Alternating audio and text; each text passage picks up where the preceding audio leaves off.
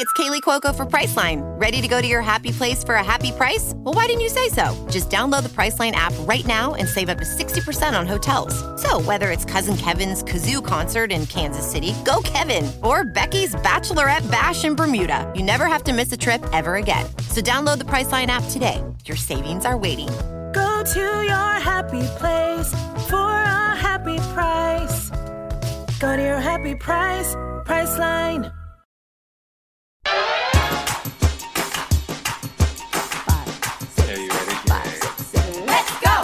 Are you ready? Here we go. I'm ready. Yes, let's go. Ready. Hi, this is For the Girls Podcast. I am Nick Westrate. I'm Jason Black, and this is a queer diva, love, standing, fanning podcast. It is where all the L, G's, B's, and T's come to stand their Q's, known as queens. And we interview people, and we talk about fandom. We talk about divas from music and TV and comedy and Broadway. Who is this a podcast for, Jay? This is a podcast for people whose shelves constantly break from all of the awards that they have. This is a podcast for lyric sopranos. This is a podcast for people who don't like their daddy's hands. This is a podcast for boundary-breaking, record-setting operatic actresses. This is a podcast for goddesses. This is a goddess that we're talking about today. This is a goddess podcast. This is a podcast for goddesses who have played my stepmom. Who are we doing? Who are we talking to? Who's our guest? Our guest today is Kristen Griffith-Vanderyacht, who is a Seattle-based florist, owner of Wild Bloom Floral. Follow them on Instagram. It's beautiful. And he's the host of Netflix's Big Flower Fight. Kristen, who's your diva? Audra and McDonald.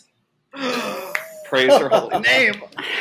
And we bow, and we bow, and we're going to take 5 minutes to meditate on the name.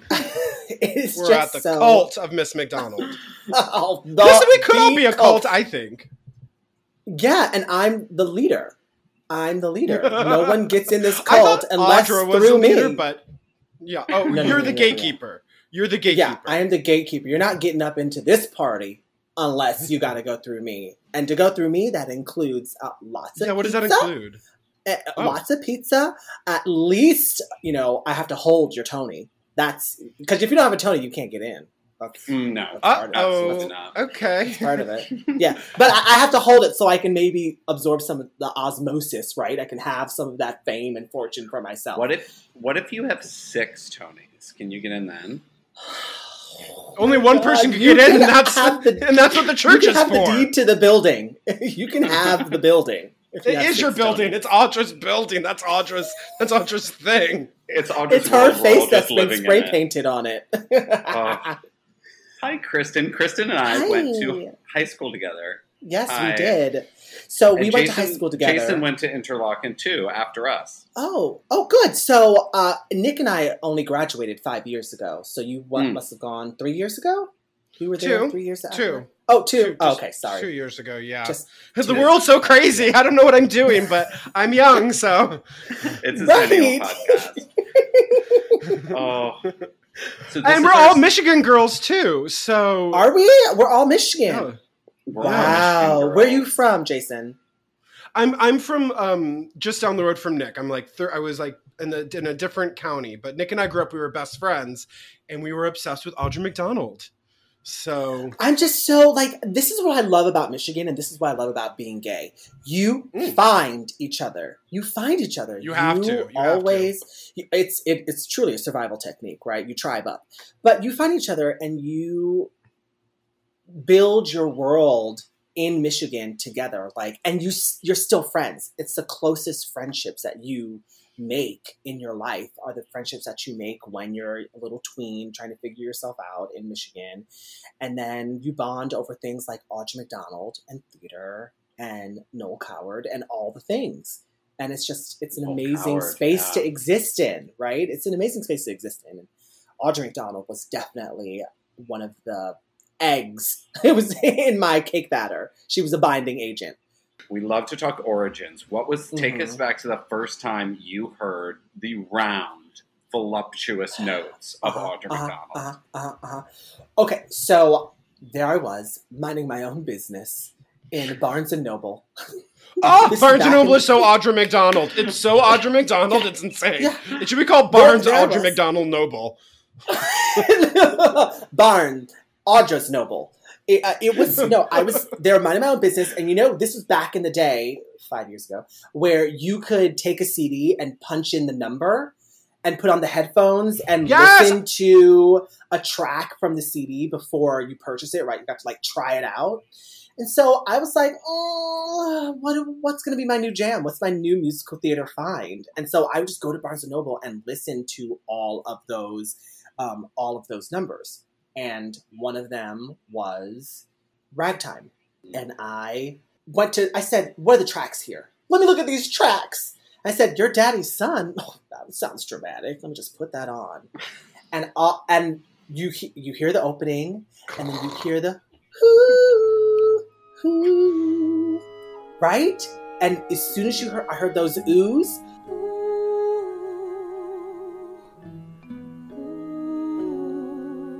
baby, I was like, what is this?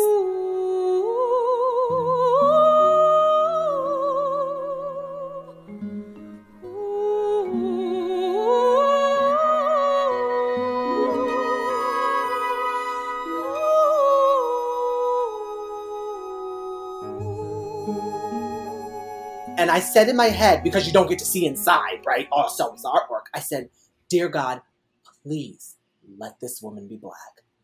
Because if this is a white lady with this voice, I'm going to lose my shit, right? Because that kind of voice, I was like, okay, it's too heavy, it's too full. It has to be a black woman, right?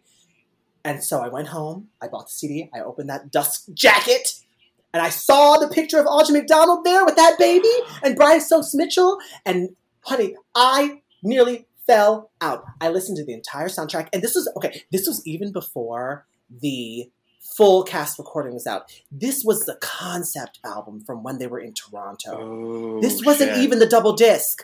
This was the concept album. It had the different art on the cover. I remember that. Was it Highlights? Was it called the Highlights? No.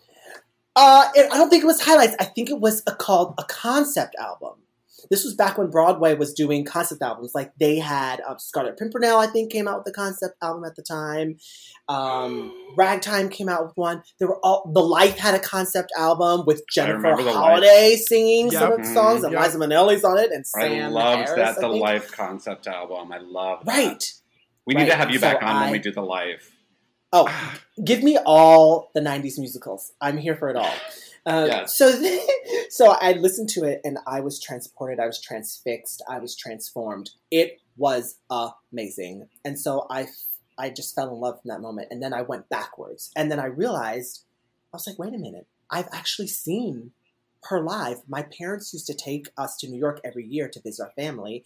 And one of the shows that they took us to see, they take us to one Broadway show a year, we got to see Carousel at Lincoln Center. Oh, you are so lucky. You are so lucky. I didn't, and I still have the playbill. I did not make the connection at the time. I was like, fabulous black girl, but this show's too long. Get me out of here. And then once I was older, right? Yeah, it's too long. But once I was older, I had the palette. Right. Which, again, too young to even really understand what was going on. I was like, why is everyone singing so loud? But Ragtime was truly the induction into the Audra McDonald cult. Like, it was everything. And then from there, I just did a deep dive. Like, any Google search. I signed up on her website. I was like, when are you coming to when are your concerts? I went to concerts. I do it all. Okay, real quick. Just for everyone to know this week, on the Patreon, before we forget, we are going home for the holidays with Holly Hunter. It was free last week. It's not this week. So pay up, bitches. Slice up some turkey.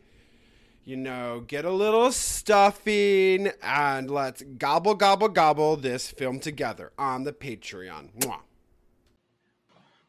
sorry. First, I have a few things to say about Your Daddy's Son. I was watching that several times today. I just want to say the power. The power of the voice. Yes. In that number. It's so powerful. And also, I was just struck really by watching the performance in that bootleg you sent us from YouTube, how she is confessing something to her child, and that action of repentance in that song is so beautiful and delicate and huge all at once. And no one else can do that but Audra and McDonald. He played piano, played it very well. Music from those hands could catch you like a spell. He could make you love him, for the tune was done. You have your daddy's hands. You are your daddy's son.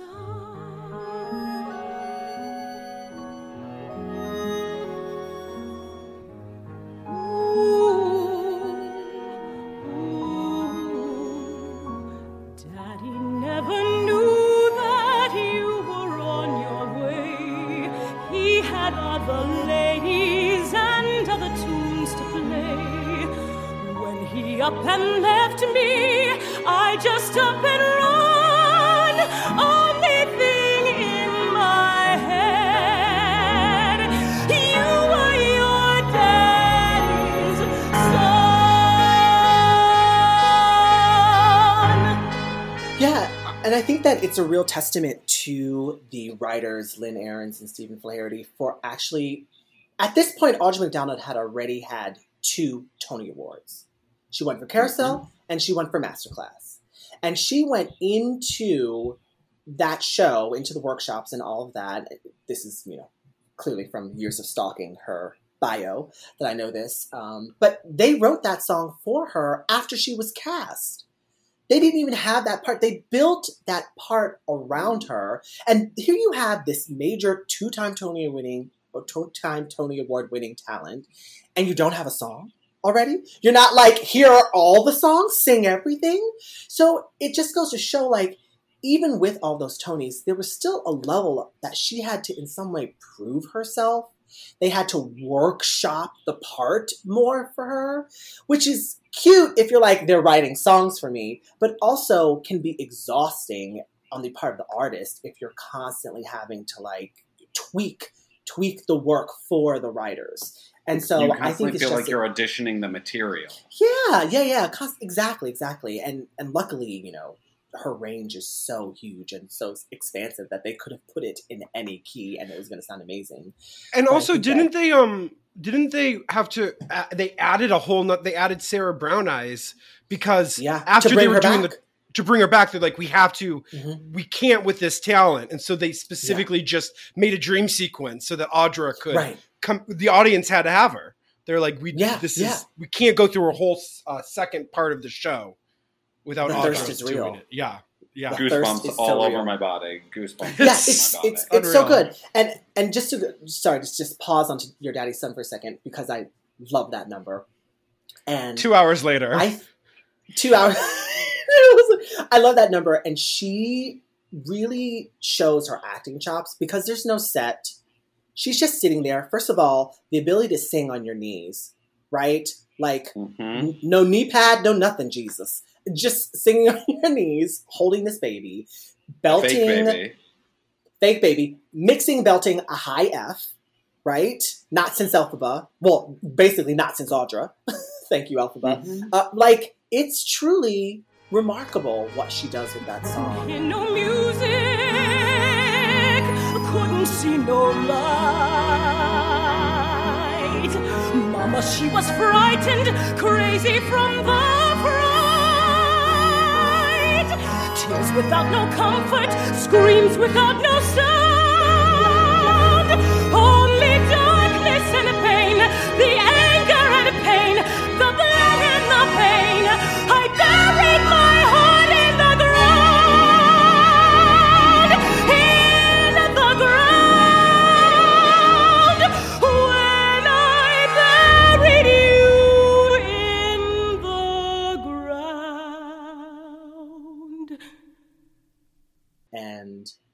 And I've never seen, and I love all my Sarahs that have come after her, but she always leaves a hole in any production I've ever seen after it, of me being like, oh, but I just wish I could have heard Audra sing this. Even today. Yeah. Oh. I love that with the, play that song for me, when they're all in the house. Yes. And she comes in, and she comes in. So insane! It's so good. When she you're like listening, you're like, this is good, and then she comes in, you hear the lust and the want in what she Brian does. Stokes Mitchell will do that to you, honey. Brian Stokes Mitchell will get you there. Sarah, my life has changed. Sarah, you got to see. Sarah, we got a son. Sarah, come down to me.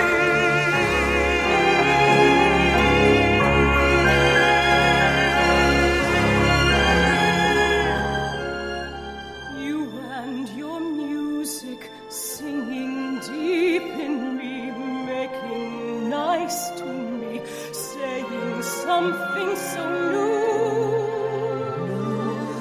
changing everything, meaning everything, calling my heart to you. Play that melody, your sweet melody, calling my heart to you.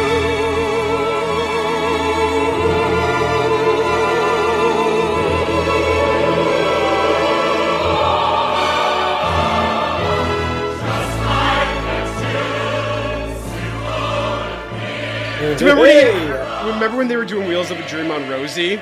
Yes. I just was like, that was the first time I saw her. Well, no, the first time, Nick, the first time we saw her was on Object of My Affection. Yes, which is a huge bop for me. She's as a little part of Object of My Affection, which was a huge gay turning point for me because I was so with Is Paul that Rudd. The Paul Rudd Jennifer Aniston movie where she is a wedding singer?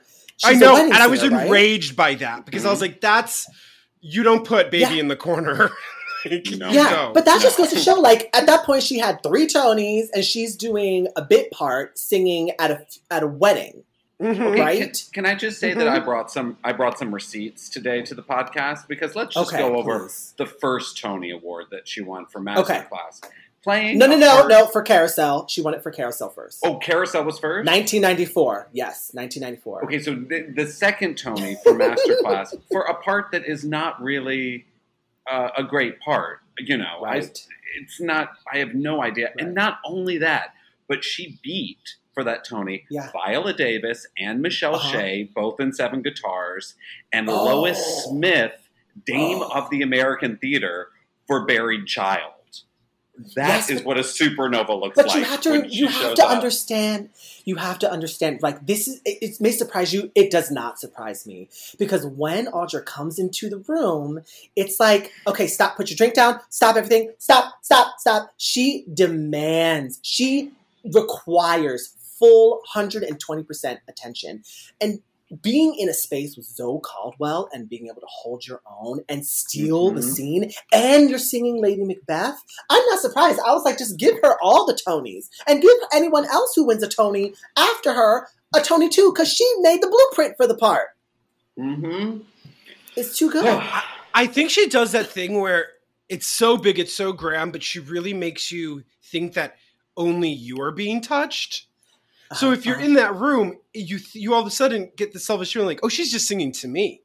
Like, she must just be directing it at me. And then everyone else's shivers down the, you know what I mean? She makes it that personal, which who can do that? Who can have that kind of operatic voice and make things so small and so specific at the same time? Ooh, like we said. It's a gift. It's a gift. And it's a gift that she has understood where it lives, right? Because as an opera singer, that is an entirely different muscle. But she takes all of that training that she has as an opera singer, trained opera singer, and she says, but I'm going to go in and destroy a ballad. I'm going to destroy a jazz standard. I'm going to just like go in and kill it so nobody else can have it. Because like you said, the power comes from all of her operatic training. And so everything she does sounds so easy while the rest of us are just like gasping for breath. She's, you know, has these incredibly long phrases that are just so thrilling. Everything she does. And the best part is she inspires you to sing. Even if you can't sing, she makes you think, I've been singing all day. Go in the shower. Yeah, I'm going to go in the shower. I'm going to sing this song. I'm trying to sound like Audra. Yeah, and that's the best thing you can do is inspire others. I had never seen the My Man's Gone Now clip that you sent us.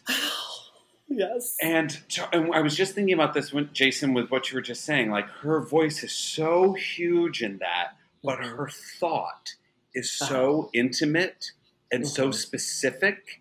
It's almost, it's like opera and film at once.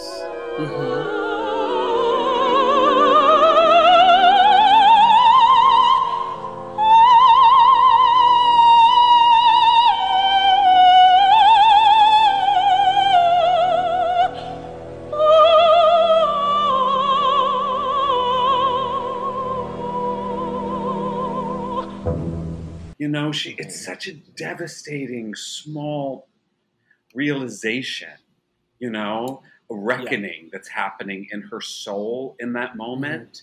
And it's like she can release these huge emotions we all have inside of us. And she just has this instrument to release with this size that we could only imagine having that much emotional release in our lives. Right. I think you hit it on the head. I don't know her personally, but I imagine she's like many other actors, and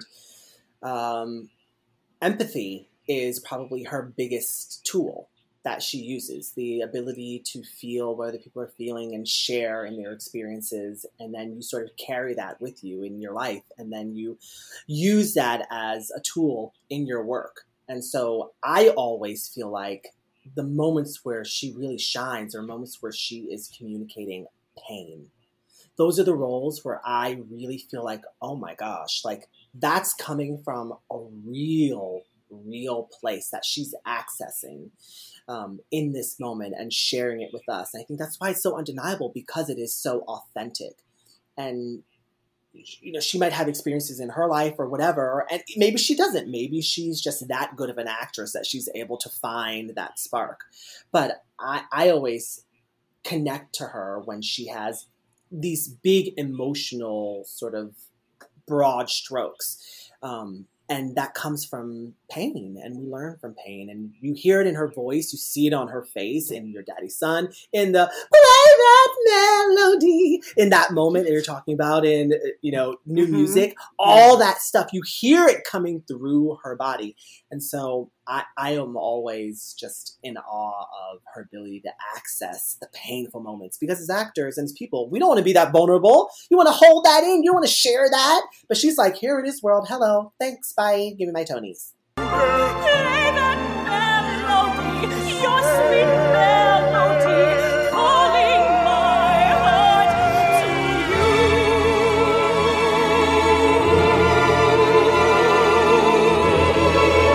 you. It's great. Okay, so go on. This episode is brought to you by Shopify. Whether you're selling a little or a lot, Shopify helps you do your thing, however you cha-ching. From the launch your online shop stage, all the way to the we just hit 1 million orders stage. No matter what stage you're in, Shopify's there to help you grow. Sign up for a $1 per month trial period at shopify.com/special offer, all lowercase. That's shopify.com/special offer.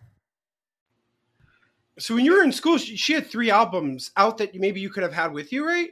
3 solo albums? She had 2 albums. She had Way Back to Paradise and How Glory Goes were out. But then she was also on, this was like the golden age of a musical theater composer's wet dream recording session. So she was also on like Myths and Hymns. She was doing a lot with Adam Guettel. She was doing a lot with Ricky Ian Gordon. She was doing a lot with Michael John LaChiusa. So she had a lot of other random concept albums that I clearly was like, give it to me all, give me all the concept albums, you know. And so I had access to all of those. But again, it's CDs, you know, you got to keep your shit organized. You're going to lose track.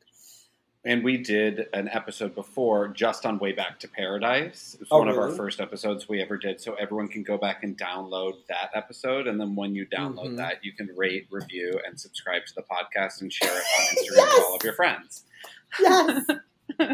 It's imperative. No, I was obsessed with those. We were both obsessed with those first two records, and there were so many weird songs, like weird Ricky Ian Gordon songs, and they were really challenging. And she kind of challenged me from an early age to kind of fuck with my taste in terms of what I liked in musical theater, or what I thought, how I thought stories should be told. Well, let me say this. I think the first album is really obviously very experimental. All the new Broadway stars are, writing for her, and she's doing all this concept stuff.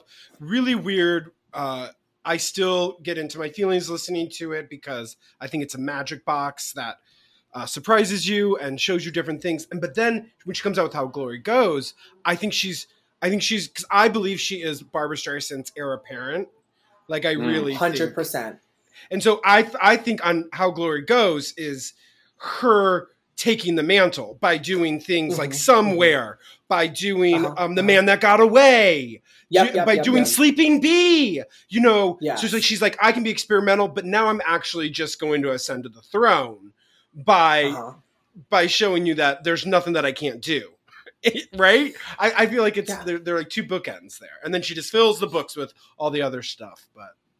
And also, I think that she really made ownership of those songs through the arrangements, right? Like, I remember there was a time where I was really on the hunt for the arrangements of the songs. Because I could go to the musical theater library at Interlochen or at, school, and I would be like, oh, here's Somewhere. But I'm looking at the arrangement, and I'm like, oh, damn, this is not the Audra version. This isn't it. And so there's something about the artistry about molding the songs to fit her voice and to fit the story that she wanted to tell in the entire album. And I love How Glory Goes. It's one of my favorite albums. First of all, it's full of ballads, which I'm here for. I love a ballad. And two, it's like I can sing some of the beginnings of the song, and then when she starts to go into the soprano part, I'm like, get it! So it's still like really encouraging for me vocally, because I'm like, I'm in Audra's key right now, which is like impossible for most people. And I just love that. Love that album so much. It also has my most complicated character, Aunt Lizzie. Oh yes, Nick and I are upset. I'm like, who sings the song from a non-related auntie who like is telling the baby like, if you call me mom, if you want to call me mom, and she's shivering and she makes me want to. That's all right. You can call me mom by accident, and it's so sad and it's so. In my heart, I will keep a secret, foolish little secret. Hidden from the rest. In my dream, you're my own, my very own, and I blanket you with love as I hold you to my breast.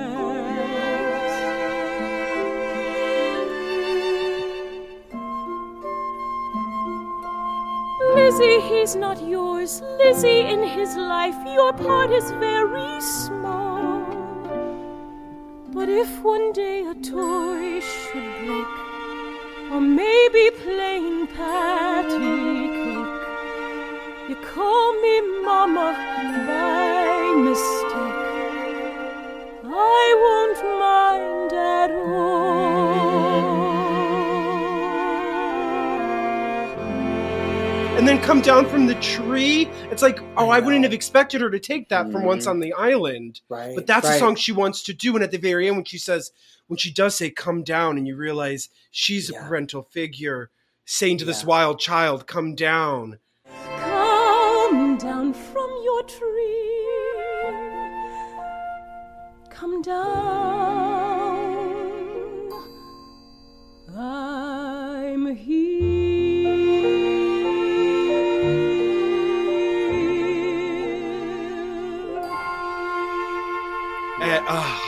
It's just a story. Stories she weaves. I think she was trying to have a baby. I think this was before she was pregnant. So I think she's probably feeling her, that Marissa Tomei moment. That clock was ticking like this. I think she was actually working through her own desires to be a parent at that time, which as an artist, you should be able to do. You should be able to use your work to sort of like work through your own stuff. This is just an assumption. I'm just assuming this based on the timeline and my own stalkery nature of being obsessed with her. But I imagine a lot of those songs that she was singing were about her own sort of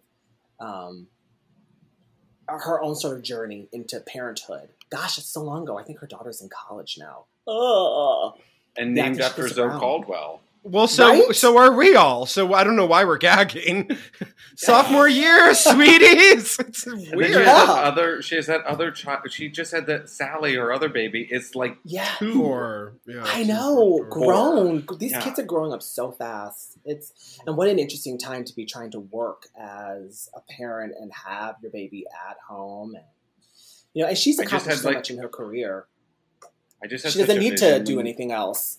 When we were talking about this, that I was like, when all of this is over and we're back to normal, I just hope Audra gives us a huge Carnegie Hall concert. Oh my God. And we can all get dressed up and go to Carnegie Hall and see Audra sing for hours and hours and hours. The end. Getting dressed up. But what about this? What about Central Park, like Barbara Streisand? What if she just does a Central Park, fill the streets, let it go, let it be played on every corner? Yes. Realness. She's the healing we need. It is. That voice is just epic. What are some of your other favorite songs? Oh, wait, you have a question. You go. Okay, yeah. Well, how are we doing? Do you want to say something about Glory Ghost? Because I really want to talk about happy songs. I want to talk about happy songs, too. I love happy songs. I love. How Glory Ghost is great. The only thing I would say about How Glory Ghost that I love is the fact that she did a few Harold Arlen songs, which even as like a young black musical theater queen, I didn't even know those songs, right? So Sleeping Bee and what was the other one? Any Place I Hang My Hat Is Home. Any Place I Hang My Hat Is Home, right. Amazing Harold Arlen songs that I was like, yes, bring this back into the light, and her voice is just impeccable on it. Sleep on me, don't wake up, can't believe what just passed. He's mine for the taking, I'm so happy at last.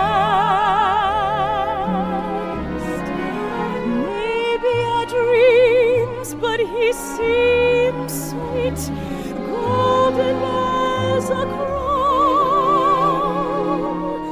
Asleep indeed, and told me I waltz with my feet off the ground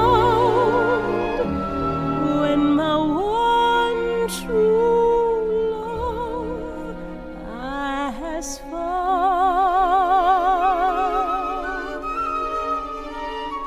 When you're in love and you are wondering if he really is the one, there's an ancient sign sure to tell you if your search is over and done.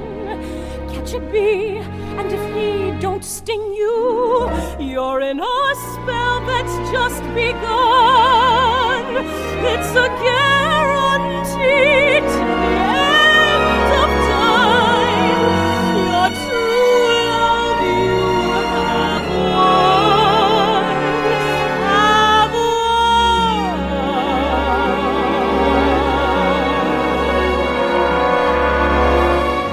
Sleep on me, don't wake up, can't believe what just passed. So this is why I'm like, oh, Barnes and Noble was my Broadway Audra, gay boy. You put your advocate inside like outdoor sports magazine, and you carry that over to the CD section. So you got your gay mag and your Audra, and right, and no one's looking at me, are they? And I remember they used to also have a thing where you could.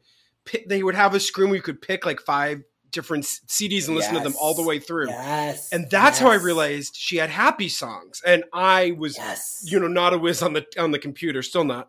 And I was like, oh my gosh, I didn't know this. And it was like a real concept album. And then when it went away, I couldn't get the CD. It just got out on Spotify like a year ago. Like it wasn't really, I don't know why, but they weren't. So it's like, to me, it was like kind of a piece of gold that I haven't really got to explore that much. So I wanted to hear your take on it. Because I think it's amazing. That song where she just oohs and ahs like for a whole minute.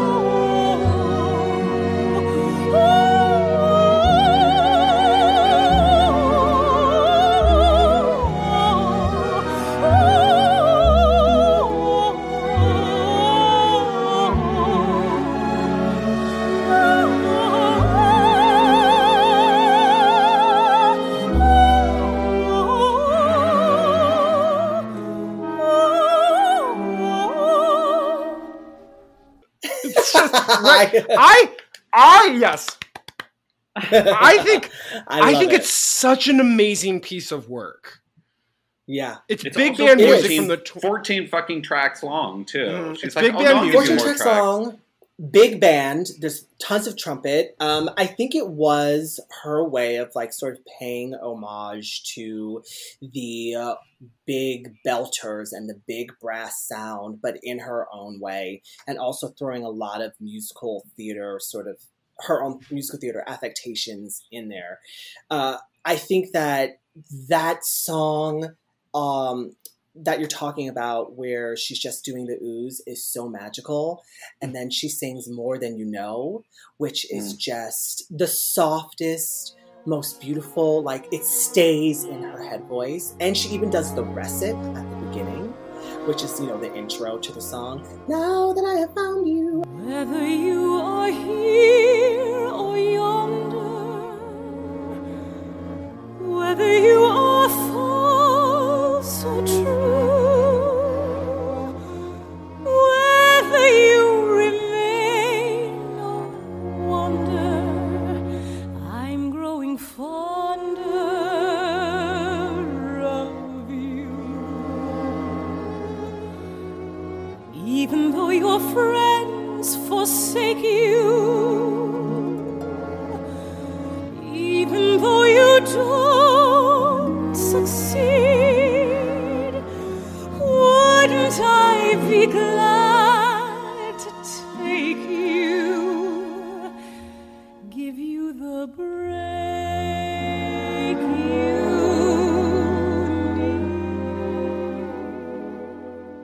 Oh, it's just so good. And her voice just sounds like butter. And it's a magical moment.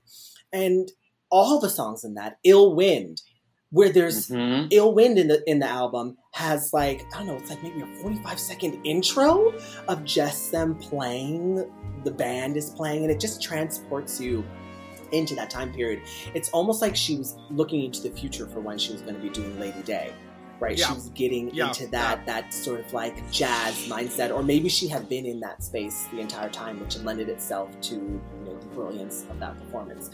But I love that album so much. I think it's easy to listen to. It doesn't ever sound like she's never sounded like she was reaching for notes, but I think there's an ease in the quality of the arrangements, and she sounds fantastic. What's your favorite song? On a Turquoise Cloud. That's the name of that song. On a Turquoise Cloud. It just popped into my brain. Oh. Beat My Dog is good. It's kind of more of the fun one. It's more of the fun one. Yeah. Mm-hmm. Yeah. And See What I Want to See. See What I Want to See. I think that's a Michael John LaCusa song, See What I Want to See. It is. Right. And then later, Idina Menzel sings it in the play, I think, See What I Want to See. And it's a different experience. Yes. And what else are we going to talk about? Friday night down in Houston, in a spot called Bamboo Jacks.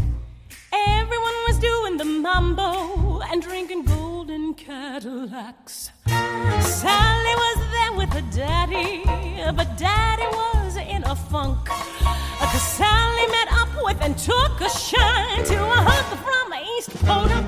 And daddy cried, hey, what you doing, what you doing? What's he got, I don't got. All I see is American cheese, he'll melt when you get hot. And Sally said, I see what I wanna see, I know what I wanna know. I don't need you to tell me what's true. If you don't like it, daddy, you can blow, blow, blow, blow, blow. The Saturday night at the same place, they roll up the bamboo rug. Everyone was doing the limbo, except for Sally and a podunk plug. Seems he took a shine to some chicken, shaking her tom, tom, tom. Sally saw that and guacamole, and she exploded like a hydrogen bomb. She cried, hey, what you doing, what you doing? What she got that I lack? The chicken is thin and meaner than sin and uglier than Bamboo Jack. And he said, I see what I wanna see, I know what I wanna know. I don't need you to tell me what's true. If you don't like it, baby, you can blow, blow, blow, blow, blow, blow, blow, blow. I see what I wanna see, I know what I wanna know. I don't need you to tell me what's true. If you don't like it, baby, baby, baby, baby, baby, baby, you can blow. I mean, you were asking about favorite songs, and I'm just going to put it out there before. I mean, I just...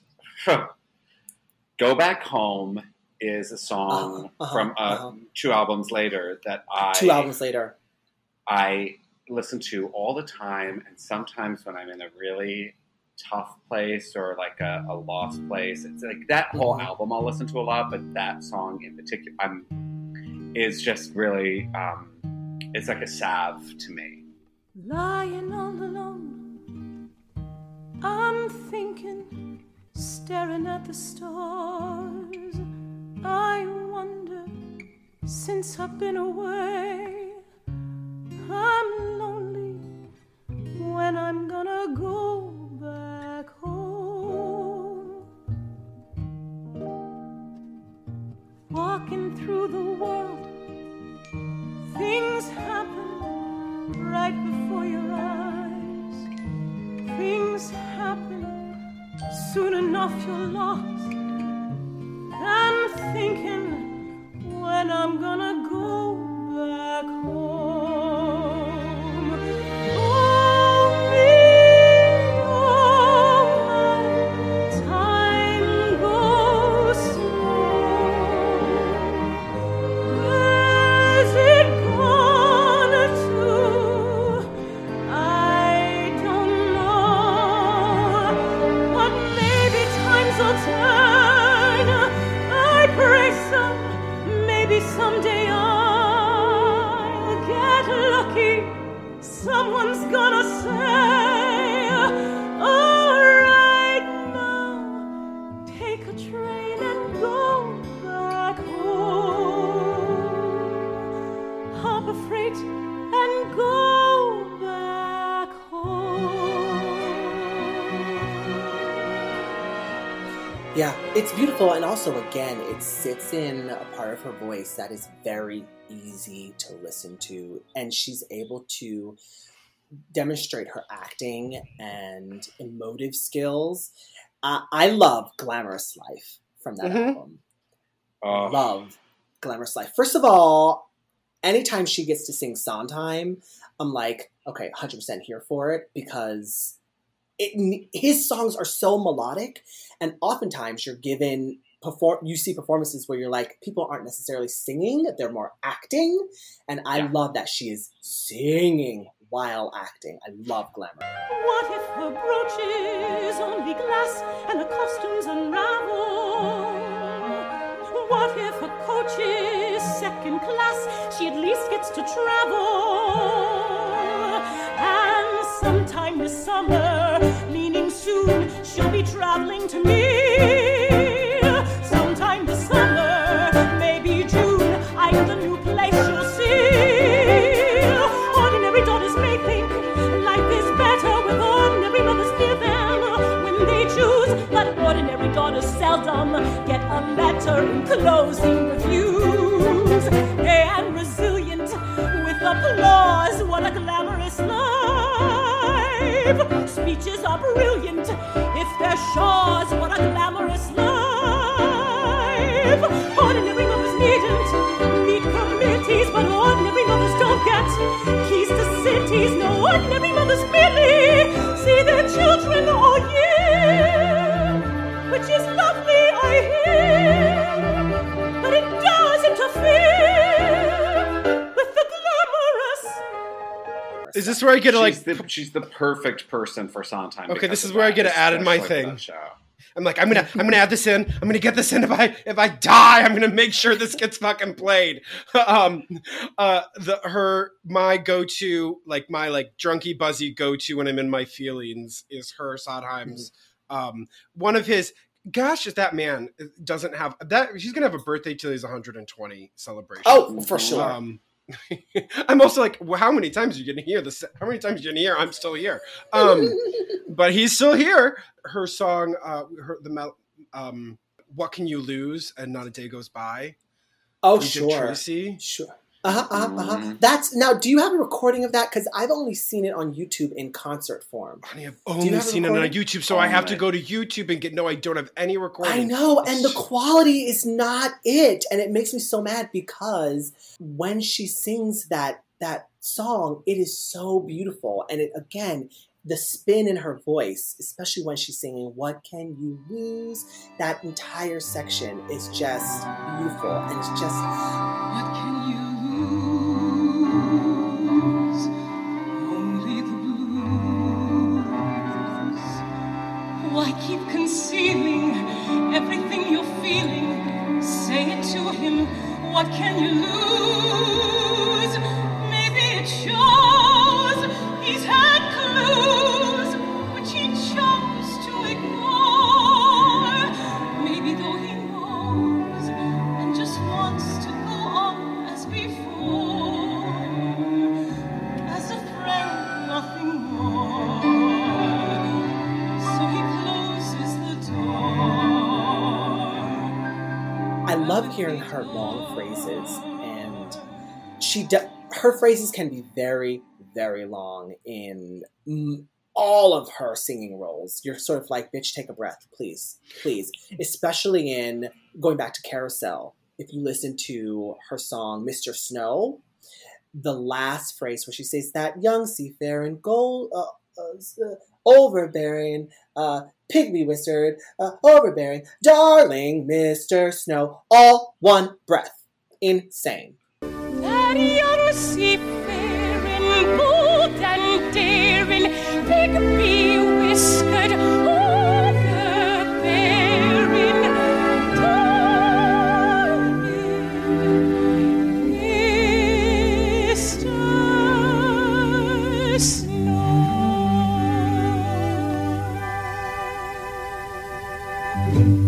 I mean, well, that takes me to, I know we're ping-ponging around, but that takes me to Down With Love, because she does that phrase at the end of Down With Love. And Down With Love is from, she does the song Down With Love on the iconic 90s concert, My Favorite Broadway, The Leading Ladies, which we used to watch in various dorm rooms all the time. Like find who had a TV with the VHS player attached to it in their room. We would come in and we would all just shuffle in. Days would just and that concert is very important to me because it's not where I found Audra, but it's where I found one of the chief divas in my life, Elaine Stritch. Oh, yes. Yes, but Audra doing Down with Love. Just talk about Elaine Stritch for 1 second, because I love that recording. Because they also came out with the CD of my favorite Broadway leading ladies. And you hear Elaine Stritch finding the pitch. She goes, here's to the ladies who run. Yes. Here's to the ladies who lunch. I was also watching when we were. I was watching Audra's Glamorous Life, and I love that concert. That's on 10th birthday. All the ladies in red. First of all, Audra got the best red outfit. Period. The end. Duh. She can wear anything. Stunning. So beautiful. But I love watching all those ladies watch Elaine. When Elaine does I'm Still Here, because they're all, she's killing all of them. Like, they're dying laughing. They all admire her so much. It's really beautiful for me to see that. But anyway, Down with Love is one of my favorite performances ever, because Audra's also really funny. Yes. Yes. She's so funny in that number. Down with love, let's liquidate all its friends. Like moon, June, roses and rainbows end.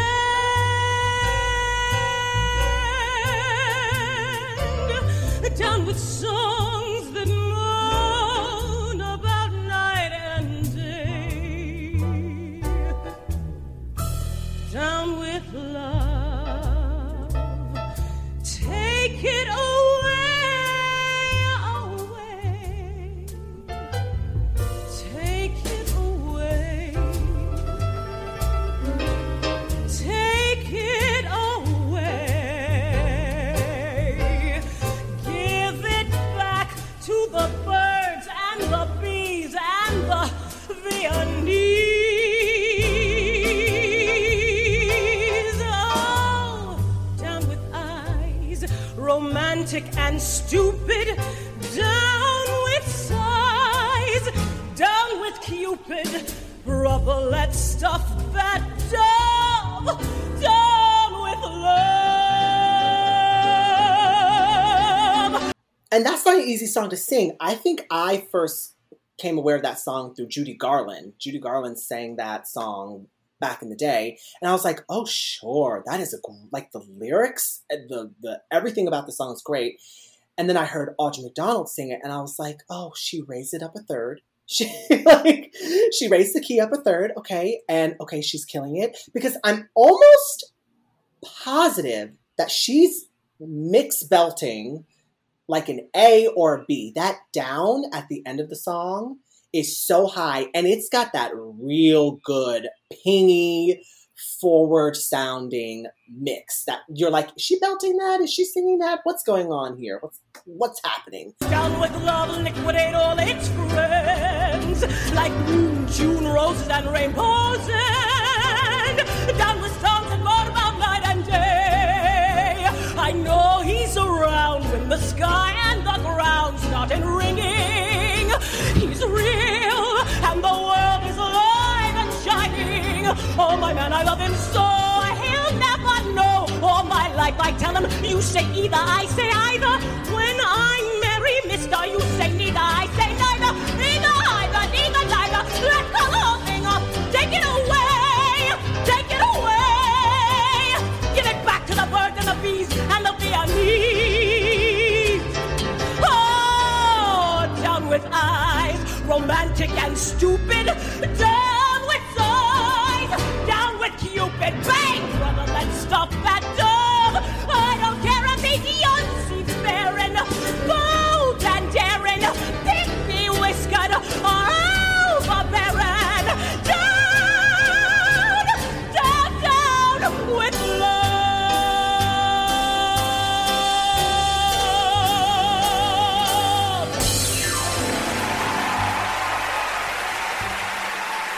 It's incredible, and you're right, that phrase at the end is amazing. Funny story, she says she'll never sing that song again. Because right after, she says something about singing that song, she's passed out a few times. She's like, I bet she fucking has. face planted into the orchestra, or like pass out in the wings. Like, yeah, and I wonder why. It could be because, again, the phrases are so long, and, you know, it's hard to breathe and all of that. But yeah, she's using a lot of breath to make that sound. It's an incredible song, and it has such range, and it goes so many places. I love that song. Well, if we're just keep adding shit, whatever. Here's another one. The reprise on Annie, maybe. That's another one of my go-to cries. Cried it's today just watching. Yeah. It's just unreal what you can do in a minute. When you have a minute and you can listen to it and feel that way, and then you can watch it as she just touches Annie, and she's so connected to literally telling her that you were only going to be a day away from her. Silly to cry, nothing to fear. Bet you where they live's as nice as right here. Bet you your life is gonna be swell. Looking at them, it's easy to tell.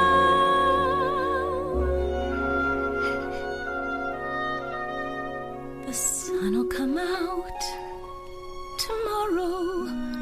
Bet your bottom dollar that tomorrow there'll be sun.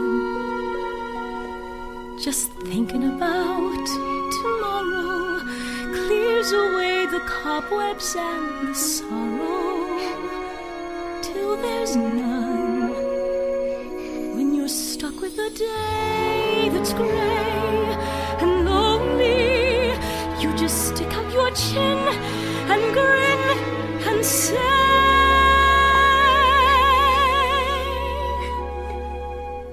the sun'll come out tomorrow, so you gotta hang on till tomorrow. Come what may, tomorrow, I love you tomorrow. You're only a day away.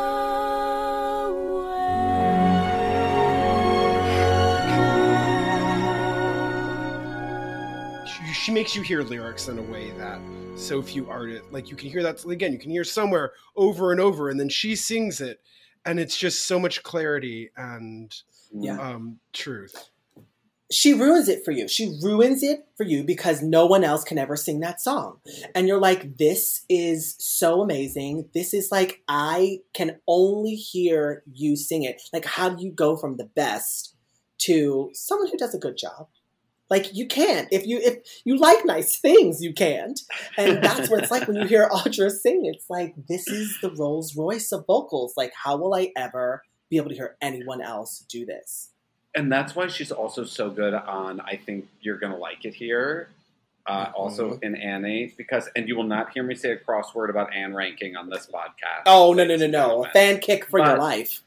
But when Audra sings that, her voice sounds as rich and fine as all the things she's describing. You wake, ring for Drake. Drake will bring your tray. When you're through, Mrs. Pugh comes to take it away. Speaking of the richness in her voice, she also can do this thing that is so like airy and light and sweet. And she does it in that song you were talking about, the reprise, where she says, it's easy to tell. There's an airiness that goes through her voice. It's easy to tell. Like, it's just like this beautiful airy pocket space in her voice. And it's like, how much space is in the back of your head while she's singing that? It's and so like, much control too. It's not like spectacular. she's like, kind of flying off the note. She's still so straight lined in the note in through that she's air. right in the pocket. Yeah, it's incredible. Well, since you're a vocalist and can talk to us about this, this is something that is a marvel to me. And I guess I'll bring it up in terms of Porgy and Bess. Okay. Since we're jumping around. She does this thing, and she does this a lot. And she does this a lot in Marie Christine, too. And I know from my training, like as an actor, an audible intake is not good for your vocal flaps. Yes. Like, you try to not go before you say something. But Audra Ann McDonald, the queen of operatic training, will so often And I don't know if it's because she's just in the moment or because she knows that the character would make this sound, will give you this huge gasp and go before she sings something. And it just shows like what an actor she is, you know? She's like, she does it on small phrases too. she does it on small phrases. I think that is for her, you know, I don't know what that is for her, but I've clocked the audible gasp too. And I think that, you know, hey, if you're bringing drama to the space, I'm here for it. Like, it's clearly not messing with the product, so it's never deteriorated. That's what I think. Like, yeah, it hasn't. It's never messed with it, so I'm here for it. It manipulates me in just the right way. I'm like Audra's in distress. Yes, it's true. It adds so much drama to the space where she's saying, you know, what's one of the songs that I love that she sings. Even in Raunchy, there's lots of gasps in that one from 110 in the Shade. There's tons of gasps. In the best place to hear gasps is in Mistress of the Senator from Hello Again. Not the movie, the album from Way Back to Paradise, which is her first album, which we were talking about earlier. In Mistress of the Senator, literally every single phrase is, I can play the Mistress of the Senator, especially in a comfortable high. Like, it's just this audible gasp that's constantly happening over and over. I can play the Mistress of the Senator, stash me in a comfortable high-rise that's convenient to the hill. And after making some speech or signing some deal, you drop in for lunch, and if you never take lunch with me around, you will. I'll play the Mistress of the Senator. I look good in red or white or blue. I'll be friendly to Republicans. I'll be anything for you. Nick, I have to ask you, you've actually worked with her. I have. So can you please spill the tea? I'm officially like 1 degree away from her. You are. Through you. You are. She also follows me on Twitter. Okay. I met Audra in most importantly to me, in my universe, I met Audra in a makeup chair at like 4:30 in the morning. Oh my God. She plays my stepmom in a little iconic film called Ricky and the Flash, starring Meryl Streep. And no biggie. Yeah. And so we worked together for about a week because at the end of that film, there's a big wedding scene.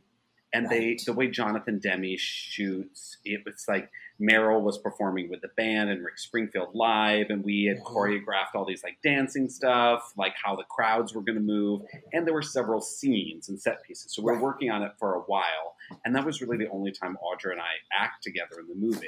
And it's very cursory, like we're at the same table because we're the family and all of this stuff, you know?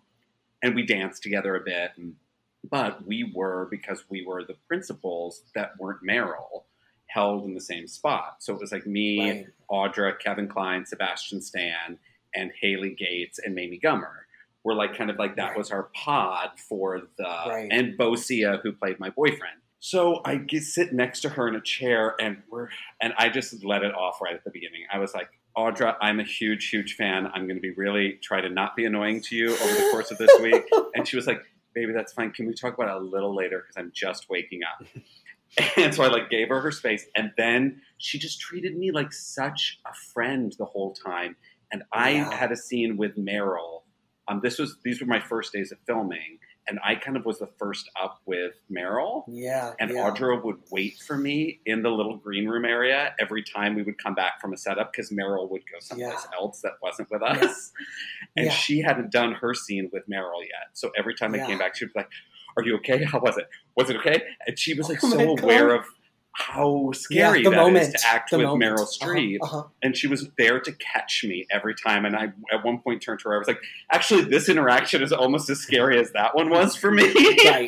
Right. But she was such a normal actor. And she just got that it was like a big movie for me, and that that the scenes I was doing with Meryl were really like long and talky and emotional, and like she was always there to kind of catch me and just be a friend on set. So bless you, Audra McDonald. I adore you.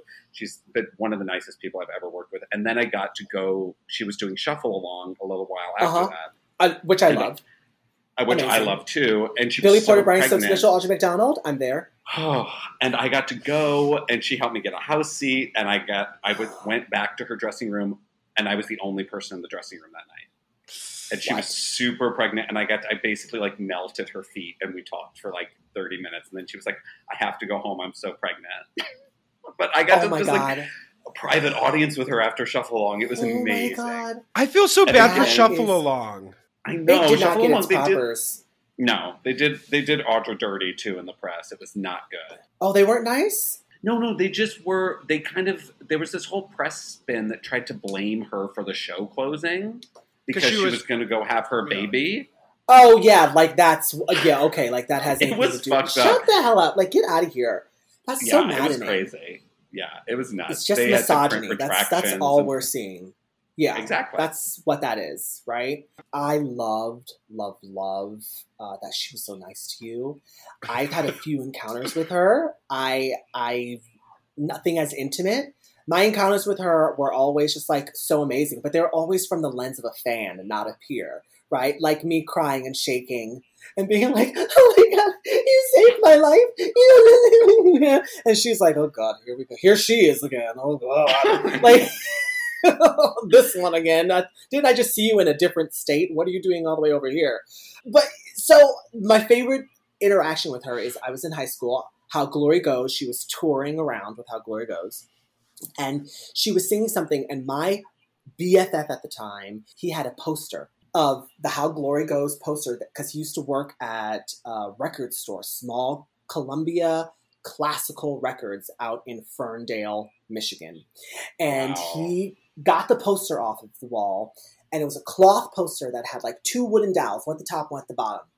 And we were like, we're going to bring it to her concert. And I splurged. I begged my parents for like money to buy these seats. And we were like, Row G Center at this like arena, outdoor. What's that outdoor arena in Michigan that is in, it's where the Christina Aguilera presented by Sears tour went there as well. Oh, that one? Like Oh, that tour? Oh, that one. Oh, sure. Oh, that classic that no one doesn't talk about. That one. It's whatever. It doesn't matter. But she was singing, and after the song, Troy and I decided we were going to hold up this poster. And so we're holding up the poster, and we're shaking it around, and she's like, she stops the music, and she's like, oh my God, hold that up again. And so we hold it up, and the audience starts clapping, and we're like, 15 years old, freaking out. And she says, okay, put that down. I'm not Cher. I'm not Cher. She's put that down, I'm not Cher. And then she signed it for us afterwards. We waited for her, and it was just like so nice. And she was so lovely. And I will always be a fangirl for Audra McDonald. How many times have you seen her? And how many times? Come on, talk to us. Okay, so I only saw Carousel once. I saw Ragtime once because I did not understand what was happening. I didn't get to see Masterclass. I only seen like the bootleg at Lincoln Center. I've seen her in concert I saw Way Back to Paradise. I saw the How Glory Goes concert. I saw the Happy Songs concert in Boston with Boston Pops. I saw her when she did her next this is no concert. joke. I actually saw her at she did a performance at Harvard on one of their like spaces when she did what was the fourth album? I can't believe I'm forgetting the name of this album. It's where she did all like the sort of like pop songs. Where she does the John Mayer song. My Stupid Mouth. I did that Build one. a Bridge. Build a Bridge. Thank you. I saw Build a Bridge concert. Then I've seen her in Marie Christine. I saw Marie Christine twice. I was so devastated that Heather Headley won the Tony that I wore black for a week and went on vocal rest. Obsessed. I saw her in Lady Day. I saw her in 110 in the Shade. I watched every episode of Private Practice. I was devastated that I was like, why does she have a Tony nomination? I've listened to her books on tape. where she also has won a Grammy for her books on tape. I've also watched her, that Carnegie Hall concert that she did that was aired on Lincoln Center, saw that live. I've done them all and shuffle along. Sorry, I guess it just I think I said Lady Day. Maybe we'll stop. I don't know. I think we should. We want to interview people who are fans of the diva. So I think that's just. Yeah, this isn't a good really. fit.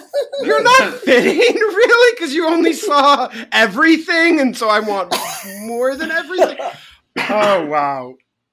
Sorry. And I have every like, playbill. You're a roadie. You're her roadie. You're like literally a roadie for Audra McDonald. We always Kate talk about Hudson. this. We always talk about Almost this. famous. You're almost famous, bro. That's the gayest thing. We need to do a gay, like almost famous for Audra McDonald. Picture it. The 90s. We always say this for our diva Bette Midler, like how amazing it would have been to be around when she was coming up and putting out loads of new stuff. Like, I mean, we were fans in the 90s when she was putting out some stuff. Like, we went and saw the First Wives Club on the first day. But, like, to get to... You're, like, living through Audra's entire career and trajectory. Yeah. And there's so much more in store, which brings me to a question. What are your dream roles for her? Okay, go. Okay, I said this in 2015. I've got the receipts and I screen captured my post on Facebook because I'm no longer on Facebook. That I want to see her play the mother in Light in the Piazza.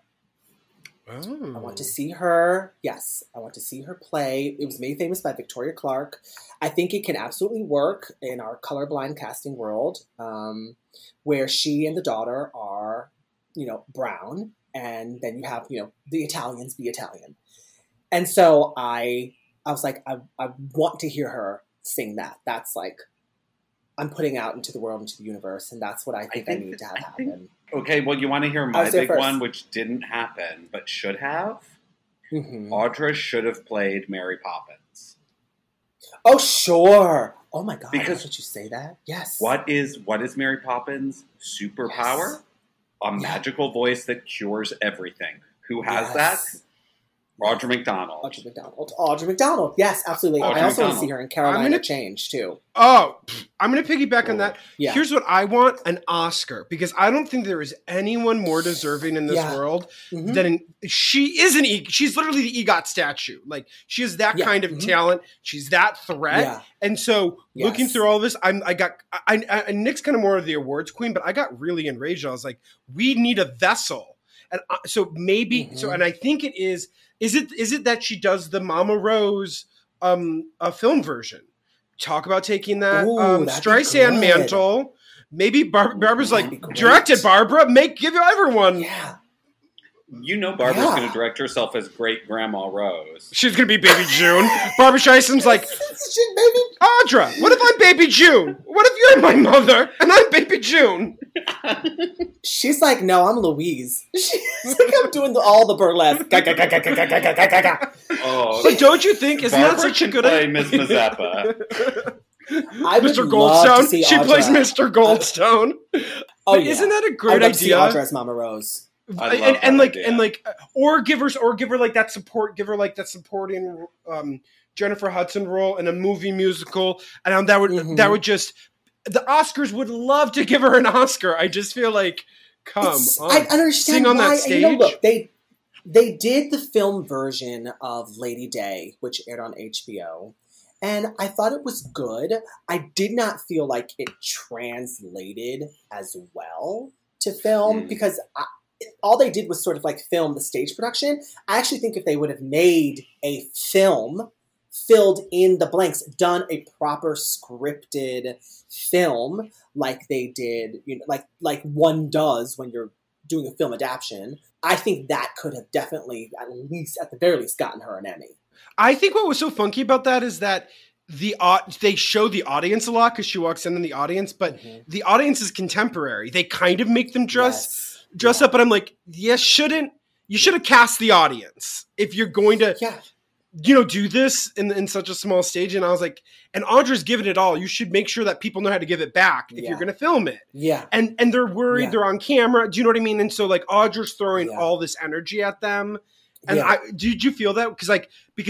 But performance alone, it's iconic what she does. I did. I think that was the issue. I think that was the issue, is that it did not feel like what she is giving you is an Oscar-worthy performance, but it did not feel like a film. For some reason, the production just didn't feel like it matched. And it starts with, the set dressing as well. It starts with making sure the audience matches feels, period. Like she's transporting you in the voice, but then you're taken out of it by sort of these other elements. So does she holds her shoulders, right?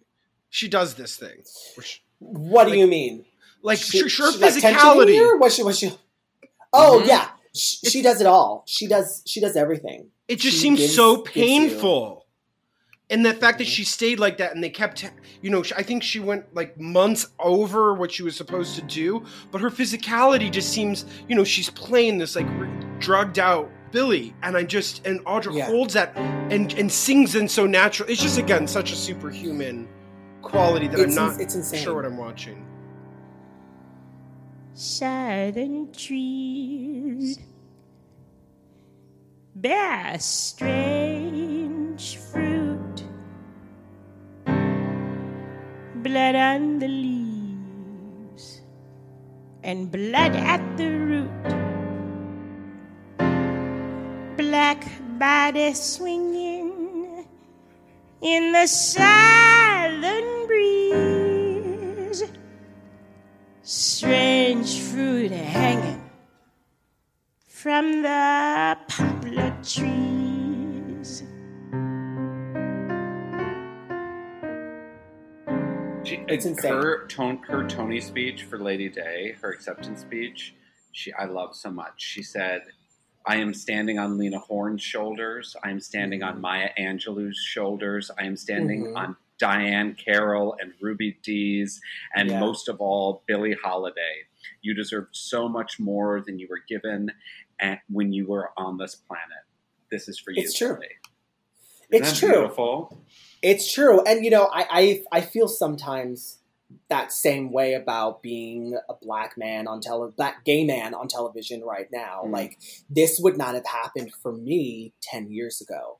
Right. So I talk about it all the time when people ask me, like, what's it feel like? I say, well, I wouldn't be here without someone like Sylvester or Little Richard coming before me. Sylvester, RuPaul, Billy Porter, all of these sort of like black gay men who made it okay for me to be as loud and as flamboyant as I am. People don't even bat an eyelash. They're like, oh, her again? That's great. And I think it's great. And so I completely love that Audra did that, because it just goes to show how humble she is, and she knows how monumentous that moment of getting that 6th Tony was.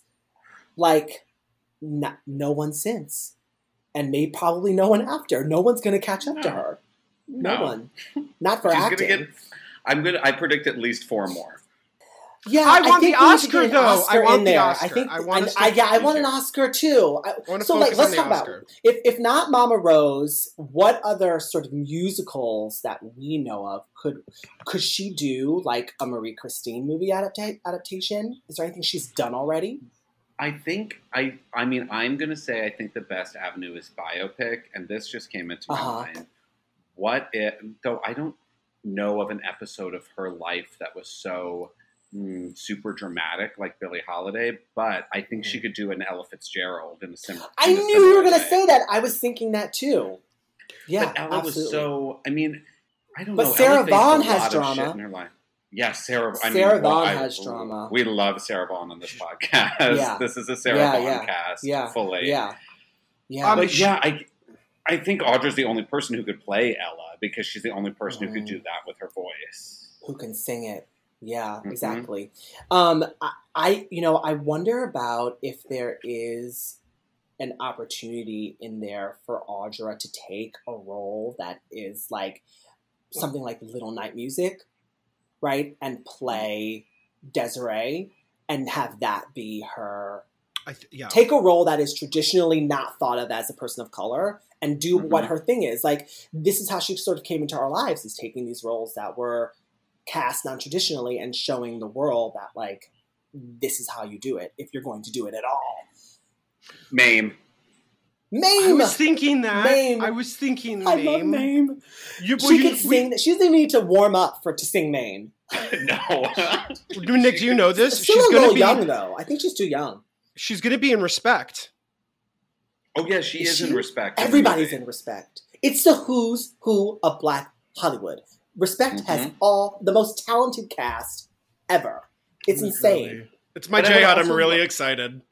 I would also really love, like, a great filmmaker, like Michaela Cole or a Steve McQueen or someone to just take Audra, put her in a movie where she doesn't even necessarily need to sing, where she just gets to be in the movie and the part is right. I think she's a fantastic actor who just needs to be used in the correct way. And it would just take, I would love someone creative and different to work with her. Some, like artsy, edgier filmmakers, Yeah, a Monsters Ball moment. Right. Yeah. And it could be in supporting. That would be fine for me. Yeah, I'll take literally as long as it's meaty enough that you feel like you are, she's not just a wedding singer. We're not doing that anymore. Jay, do you want to do the final question? We haven't even talked about how to build a bridge yet. Ooh, let's do it. We're at like an hour 15. I know, but we didn't talk. I didn't even get to freaking tell you how interesting that 9/11 song is. It just so happens that she was married to someone named John who dies in the plane crash, and then she marries someone named Jason. That's pretty interesting, as my twin is named John, and my name is Jason. So what else do I have to tell you? We haven't even talked about freaking Somewhere yet. What are we going to do? Oh, it's so good. How are we supposed to end this podcast? We haven't even talked about Edelweiss. Well, all right. What do you want to say about Edelweiss? Well, my favorite song on Build a Bridge is a song called Tomcat Goodbye. And I'll tell you why I love that Christmas song so much. It's because it's a Laura Nyro song, and it's just the most beautiful. I mean, I think it's the best story song that she does ever, and the runs on it. I think I might have talked about that on the first episode. I don't know. Did I? I don't care. It's Tomcat Goodbye. It's my favorite Christmas song. I can't wait to hear it. Let's play it, Nick. It's really good. Tomcat Goodbye. Hey there, Tomcat, where you been to? Hey there, Tomcats, where you been to? I'm so lonely, been crying, waiting up for you. You hear that, you hear that? I got your name, Tom, I got your children. What about the children? Tomcat, you alright, you alright? Where you been to? Johnny cheated, Frankie killed him. Johnny cheated, so Frankie killed him. Shot and killed him, don't blame her. I'd have done it too. You hear that, you hear that? You did a promise and you kiss and you swing low. You threw something out the window. Tomcat, you alright, you alright? Where you been to? She needs to do a Christmas album, though. When is that Christmas album coming? She has to do it for us. I need it, too. I need it. What albums would we want to have of hers? Like, okay, so I do think a Christmas album. Christian, do you have any? I want a Christmas album. She could sing anything. A Halloween album. President's Day. I really want to hear, actually, her do an entire Sondheim album. Like, I would love to hear all Sondheim from her. I think she's there in her, like, because I always think of Sondheim as being for, like, the mature actress who's lived a life, so she can really interpret the songs. But I would love to hear an entire Sondheim album. I would love a Christmas album. I would love I would love an album of Barbra Streisand covers. I know How Glory Goes was sort of that, but I would love for her to be more overt with it. Like, I would just love to hear Funny Girl. Her sing everything from Funny Girl. I think it'd be really interesting if she did another concept album, but did all obscure, haunting folk music. Do you know? And like take the orchestra. Northwest. Yeah, to take the orchestra in a different kind of way, and I just think I could really hear her on that, doing some like obscure stuff. So we always do this at the end, or sometimes do this at the end when the vibe is right. You get to leave a message on Audra McDonald's message machine, and this is right before she goes on concert or goes out to perform. What do you say to her? Hi, Audra. It's me, Kristen. You don't know me. When I was 13 years old, I was very confused and in a very dark place. And I was looking for something to give me hope to keep going. And I stumbled across your music in a Barnes & Noble. And it changed my life. And it also saved my life because you made me feel like there was a place for someone like me in this world. And so thank you. Thank you for being you, for sharing your talent, and for setting me on a path of enlightenment through your talent and voice. And you're amazing, and I love you. And call me. I want to do flowers for you. Bye. Yay! Oh, you should do flowers for her. That's my dream. Okay. The pandemic's over. We go to Carnegie Hall the Central Park to see her in concert. And Kristen has done all the flowers for it. All the florals for the set. Yep, that's the dream. Who do we know? Call the producer. Call Mr. Goldstone. Mr. Goldstone, played by Barbara Streisand, will do it for us. It's Barbara Streisand with the mustache on. She's got a mustache and an egg roll in her mouth. But she still has one of those like beret hats on. I gotta keep a bowler hat. And a great gown. Yeah, and a great Mr. Goldstone. This is my Mr. Goldstone gown. With like butter all the way up to here. With her acrylics. I said, I didn't know Fanny Bryce had acrylics. Wait a minute. She does now. Oh, Kristen, thank you so much for coming on. That was beautiful. We love you so much. Come back. Will you come back if you had fun? Yes. You had fun, right? Yeah, will you come back into the life with us? Time. I will do them all. Yes, Thank Broadway you. Queens. Everyone, we hope you're having a nice start to your holiday season. We hope you watch Kristen's show, The Big Flower Fight on Netflix, which is binge it. I really got me through a couple hours of the first beginning of the quarantine. Yes, and we hope you're all just downloading the fuck out of these episodes and listening to some Audra McDonald. Yes. We love you. Love you. Thank you, Kristen. This was amazing. You guys are so much fun. This is a dream. More to say. Okay, so what I want to talk about.